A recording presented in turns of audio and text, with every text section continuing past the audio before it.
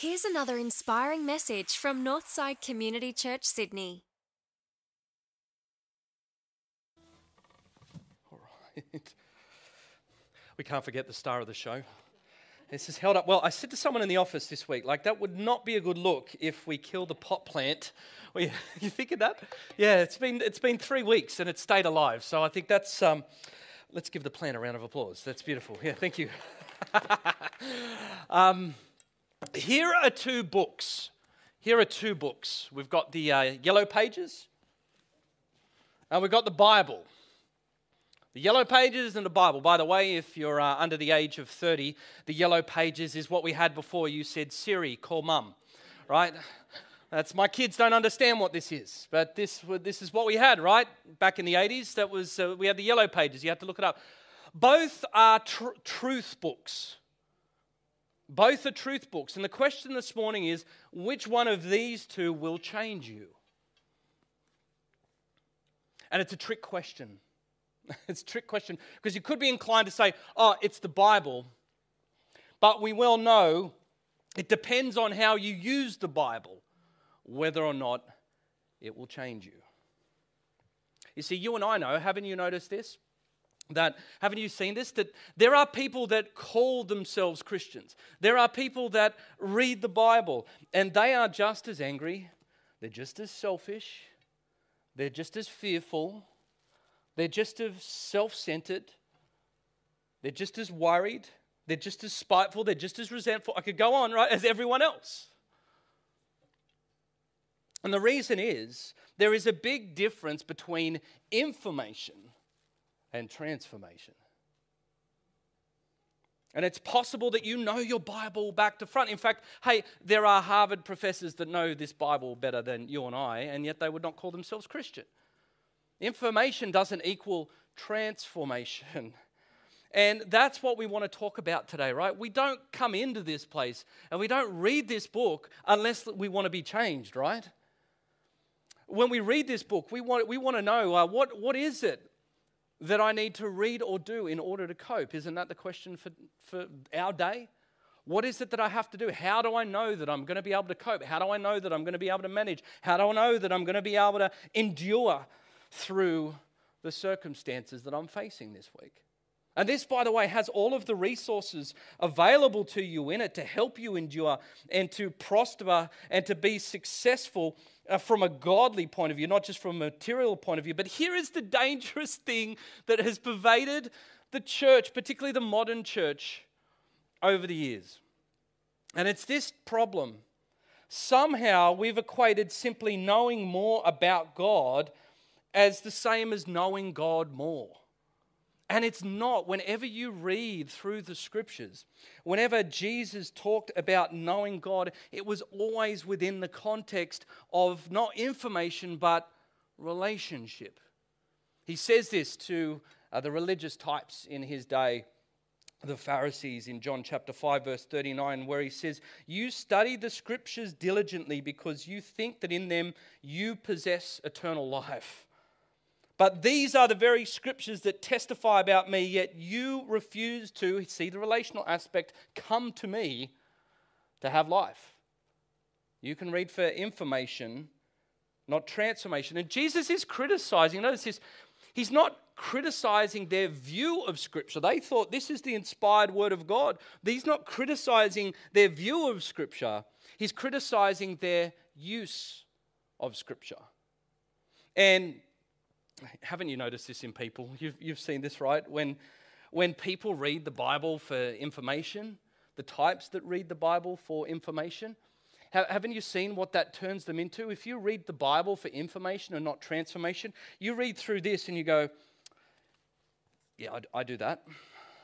Yeah, I do that. Or they don't do that. They don't do that. Yep, I do that. They don't do that. You notice that? It has you using this thing as a critique for everyone else around her. And you know what happens when you read for information? Your conscience gets better, but you don't get better. You feel better, but you're not growing, you're not changing, you're not shifting. And so here's what we want to talk about today. Like, just as we've been saying, silence and solitude are like sunlight to your soul. Just being in the presence of God is like sunlight to your soul. And last week we talked about that stuff has the potential to be weeds around your soul. And you have to constantly be getting rid of stuff, except for Star Wars Family Feud games in the loading dock, by the way. Thank you. Thanks, Muzz. Right? So our souls need sunlight, the love of God. We need to clear our souls of the weeds in order to receive that sunlight. And this morning what we want to talk about is that Scripture, God's Word, is nourishment. It is fertilizer for the soul. And the thing is with fertilizer, what I've noticed is like there's a difference just between spraying some pellets on a bit of dirt. But in order for this plant to grow, what does it need to do? It needs to take it up. It needs to take it in. It needs to absorb it. It needs to work the deep mystery where there's nutrients of phosphorus and nitrogen and all the rest of the stuff that's going to be in there is going to be taken up and transform it into this beautiful green stuff that's kept it alive for the last 3 weeks. Ooh, hallelujah. Right? So it is with the Scriptures in your soul. It's something that needs to be taken up into the deep mystery where it grows you, and you can't just sprinkle a bit of this information on you. And as we'll see from the life of Jesus, Jesus was always far more interested in transformation as opposed to information. He was always talking about transformation. He was teaching in stories and often short stories, and he was teaching powerful lessons, and they were in contact with people through relationships. He taught truths, but it was through common experience, not through a classroom experience. And he focused more on your relationship and your connection with God than just hearing about God. And here's a question for you, class. What made Jesus great? And before you rush and say, you can't say, oh, well, he was God. Because as we've been learning, like Jesus was not only fully God, yeah, we get this, but Jesus was also fully human, which means that the great things that we see Jesus doing in his life and the character that he developed was with exactly the same resources that you and I have here this morning. His Bible, which is what we call the Old Testament, Scripture, a human body and breath and time, and the Spirit of God.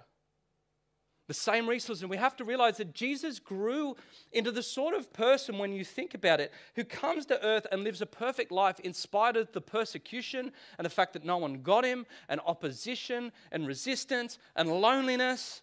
And yet there was greatness in all of that from him. And he didn't do it just because he was God. He did it in his humanity. How did he stay true to that level of character and coping in the circumstances of life? Well, here's how I reckon he did it. Here's how he did it. Gugraptai. Gugraptai. Gugraptai. It's a Greek word. It's not a Sam made-up word.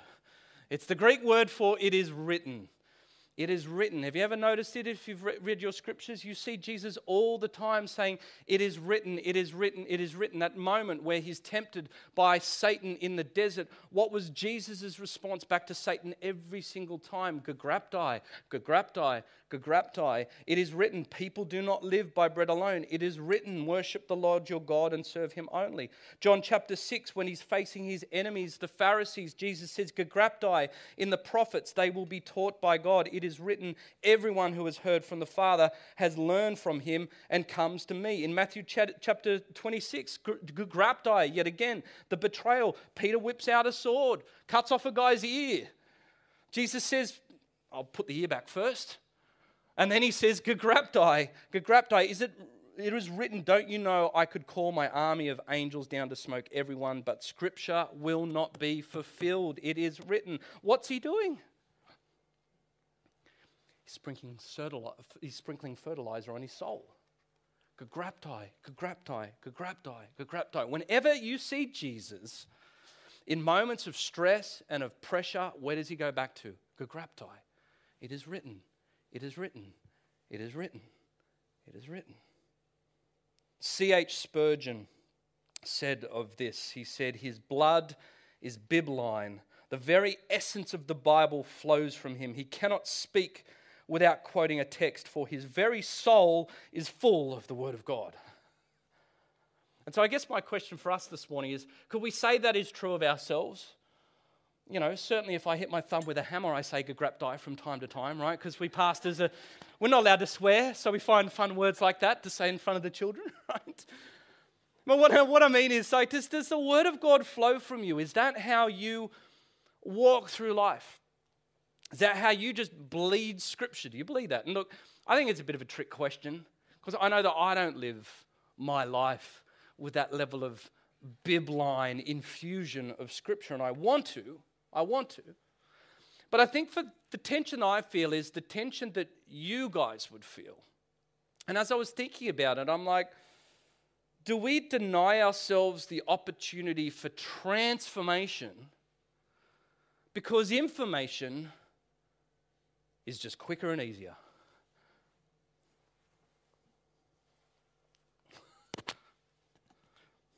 For me, for example, you can imagine what my week is like with the Scriptures.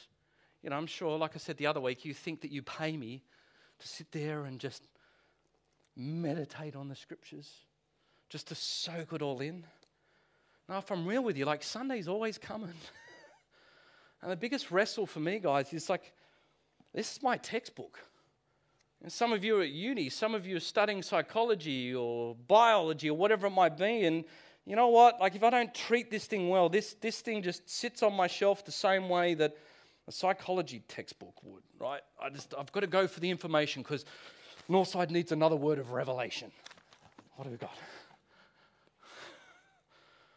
And sometimes I've got to declare in front of you that information is just easier and quicker if I can find that. I've been thinking for many people too, as I witness as a pastor, what happens in our lives is that I think our biblical nutrition, if it's fertilizer for the soul, is all out of whack. Like, who remembers the healthy food pyramid? Remember this? Remember that? We got taught that at school, the healthy food pyramid with all your veggies down the bottom 3 to 4 times a day. Up there, you know, multivitamins, organic red wine, all sugar, refined stuff. Avoid that at all costs, right? Remember that? Yeah? Right, that's what I want to get to today is that, like, we should have that type of healthy food pyramid when it comes to consuming the information about God. I think part of the challenge is, I'll show this next slide, Peter, I think this is where most of the people get their information about God. That's an Instagram reel, right? Come on, admit it. I know that you do it because the Lord is my strength, my defense and salvation. Like, it's beautiful and it's sweet and it's wonderful. And it only cost me 30 seconds, and it looks so pretty, right? And you see, this Instagram post is, you know, that's like eating sugar. It's sweet, and it's quick, and it gives you a great hit for the day before you've got to go to the office, right? Whereas this stuff, this is broccoli. Fiber, right? So it should be. I always say this stuff is, always trying to preach to you truth metamucil, You absorb just a little bit of this. So 3 days later, it explodes inside you. Cleans you out. Right? How's your spiritual food pyramid looking? You just pigging out on Instagram posts and reels and memes from your favorite pastor. Subscribe to our YouTube channel, by the way. Right? I think we deny transformation because this is faster. And from my experience, the change that happens when we grow in God by being changed by His Scripture, it happens not just through reading through your daily chapter a day type program that you have, or your reading plan that you've developed, or even that you've finished your devotional, and certainly not your 30-second reel or an Instagram post. It doesn't happen like that. It comes through meditating on the Scriptures. And meditation actually is an agricultural concept. The word meditation comes from the concept of a cow literally chewing up its food and swallowing it and regurgitating it and chewing on it again and then swallowing it. I know it's a pretty yucky sounding analogy, but that's exactly what we are to do with the Word of God, that we are to chew on it and swallow it and bring it back up again and chew on it and swallow it. And and allow it to nourish ourselves. And so that's why we see in the life of Jesus over and over again that he had a keystone habit of chewing on and meditating on the Word of God. Later on, the Apostle Paul would write this to a church in modern-day Turkey in a place called Colossae, because he had learnt this from the disciples and learnt their rhythm of life. And Paul would say, "Let the message of Christ dwell among you richly as you teach and admonish one another with all wisdom through psalms and hymns and songs from the Spirit, singing to God with gratitude in your hearts." And so what he's saying there is you're to take the Word of God and let it take up residency in your life. Don't just read it for information, but meditate on it and to chew on it. And here's what I've learned. You read Scripture with smaller bites and slower consumption. Smaller bites, slower consumption.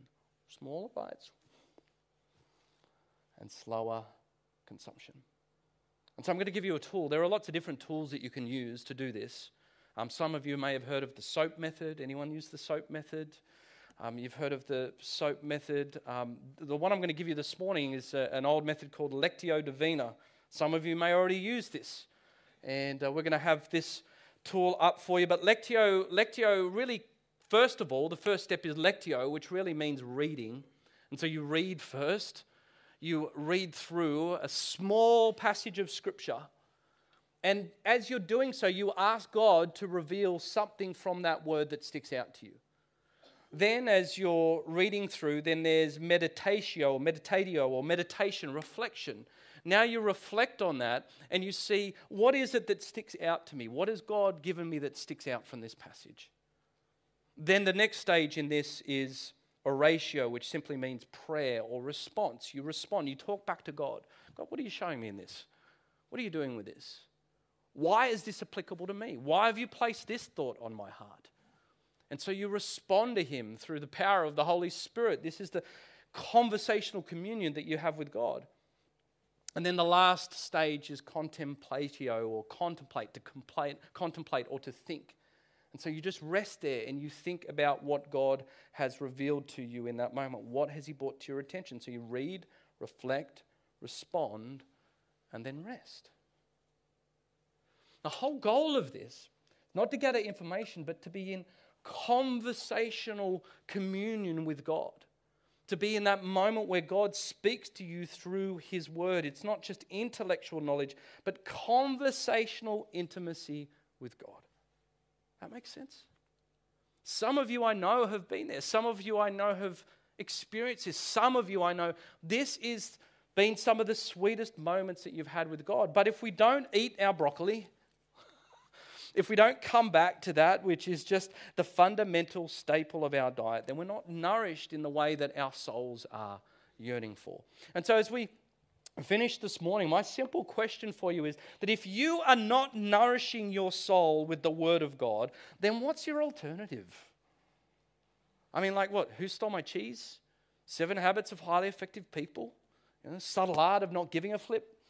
Right?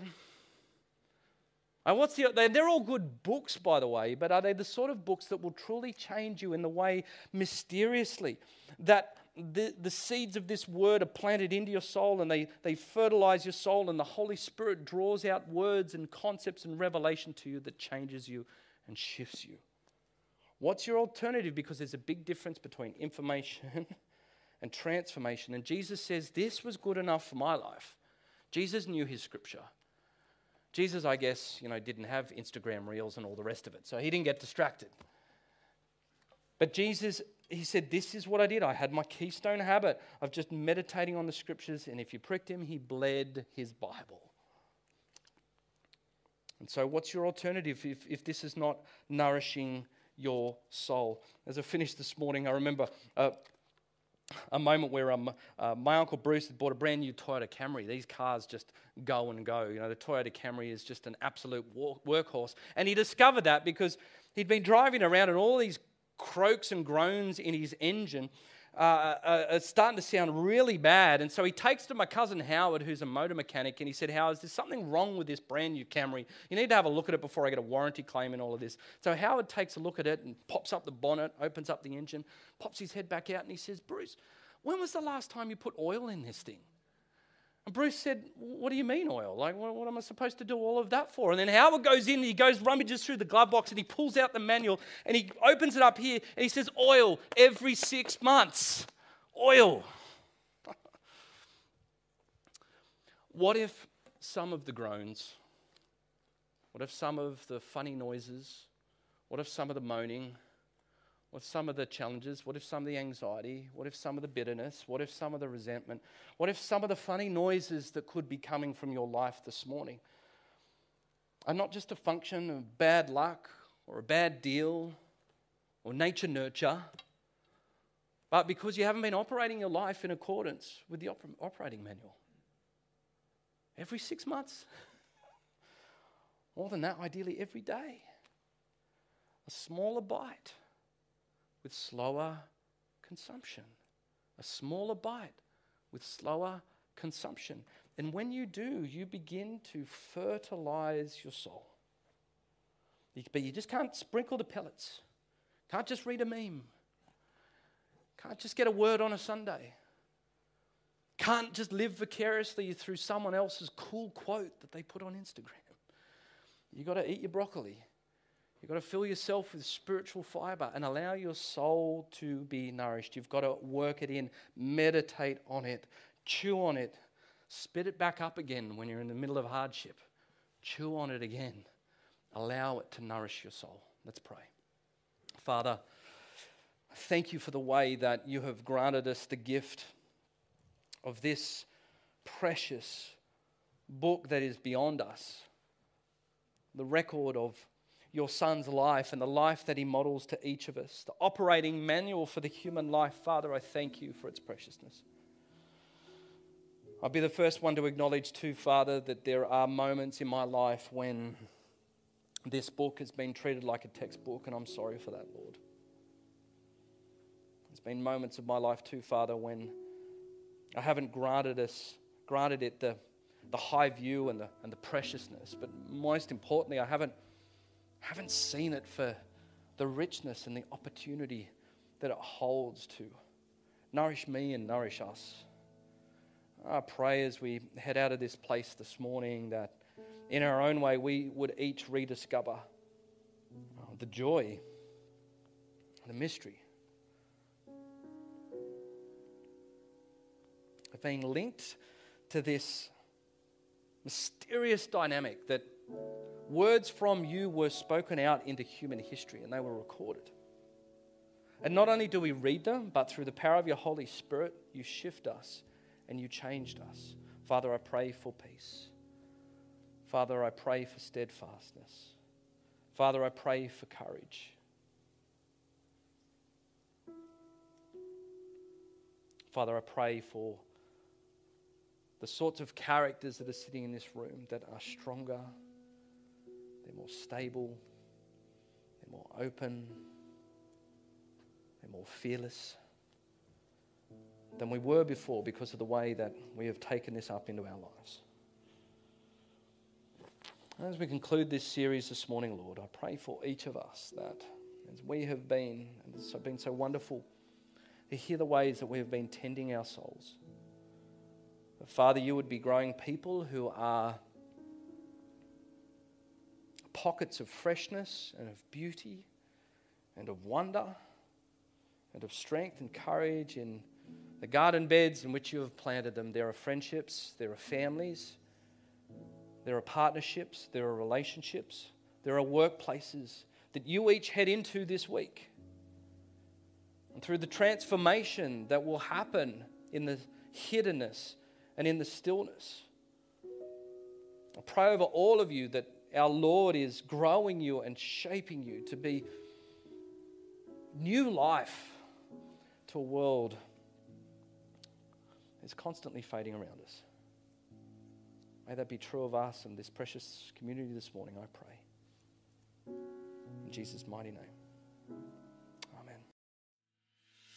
Well, thanks for tuning in. If you'd like to find out more about Northside, visit northsidechurch.org.au.